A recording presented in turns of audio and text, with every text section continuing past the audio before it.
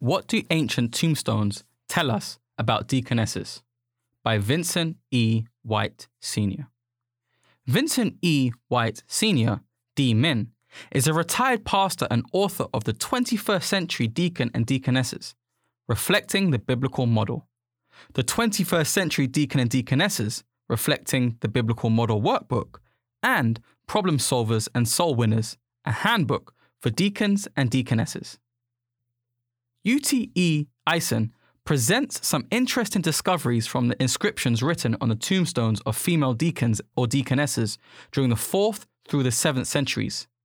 In this statement, he predates proof of their existence in Asia Minor to the 2nd century. Eisen says, the number of surviving inscriptions concerning women deacons in Asia Minor is very extensive. Very early 1 Timothy 3:11 and Pliny EPX 96:8 attest the presence of women deacons in Asia Minor in the 2nd century. The abundant epigraphic evidence suggests the continuity of an office of women deacons in Asia Minor from the very beginning. Based upon inscriptions written on the tombstones of the husbands of female deacons or deaconesses, it can be concluded that their holding the office of deaconess was not dependent upon their husbands being deacons. A woman deacon named Basilisas dedicated inscription to her deceased husband and his family. The inscription reads, "The first man of the village, Quintus, son of Heraclius, with his wife Matrona and his children Anicetus and Catilla, all four lie in this grave. The wife of Anicetus, the deacon Basilisas, has erected this pleasant tomb together with her only son, Numitorius, who is still an immature child." 3 things can be deduced from this inscription. The first thing is that it is certain that Basilisas was an office holder in the church, while her husband bears no official title. Therefore, the church during the 2nd century did not require women to be married to female deacons in order to serve as female deacons, as some interpret 1 Timothy 3:11. A better interpretation of this scripture is that these women are women deacons, deaconesses, whether or not they were married to male deacons. Another example of this is the deacon Strategus from Gosli, who together with her son Pancratius dedicated a gravestone to her husband Mineas, her sister-in-law Alexandria, and her son Dominus. The second deduction is that women deacons were not in every case required to be virgins. It varied according to regions.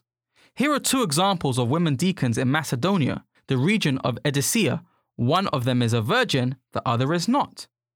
The inscriptions read, "Monument of Agathokilia, the virgin and deacon, and monument of the deacon Theodosia, and the virgins Asbelia and Agathokilia."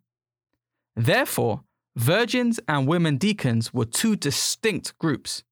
The family situation of these women in Asia Minor varied.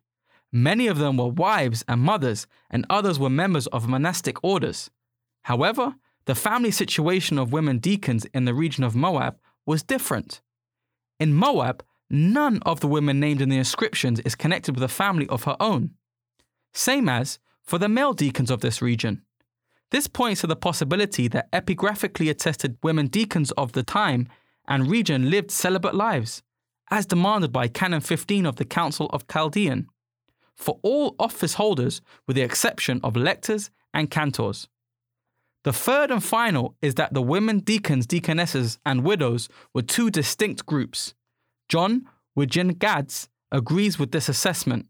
He states, "During the 1st centuries, however, confusion in terminology and practice remained.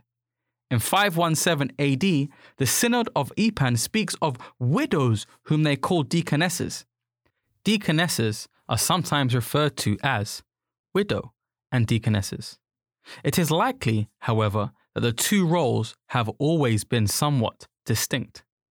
A few more facts revealed by these ancient tombstones are, all of these women office holders held the official title of deacon or deaconess. On some of their tombstone inscriptions, the title was abbreviated as Deac or DC.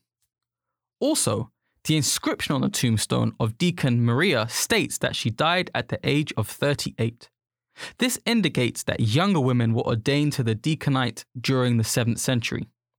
Concerning some of the responsibilities carried out by deaconesses, Deacon Maria's tombstone inscription reads, "Here lies the Deacon Maria of pious and blessed memory, who according to the words of the apostle raised children, sheltered guests, washed the feet of the saints, and shared her bread with the needy. Remember her, Lord, when she comes into your kingdom." What a rich history today's deaconesses can be proud of. For bibliographical and biblical references on this article, and for much more content for elders and church leaders, please visit eldersdigest.org.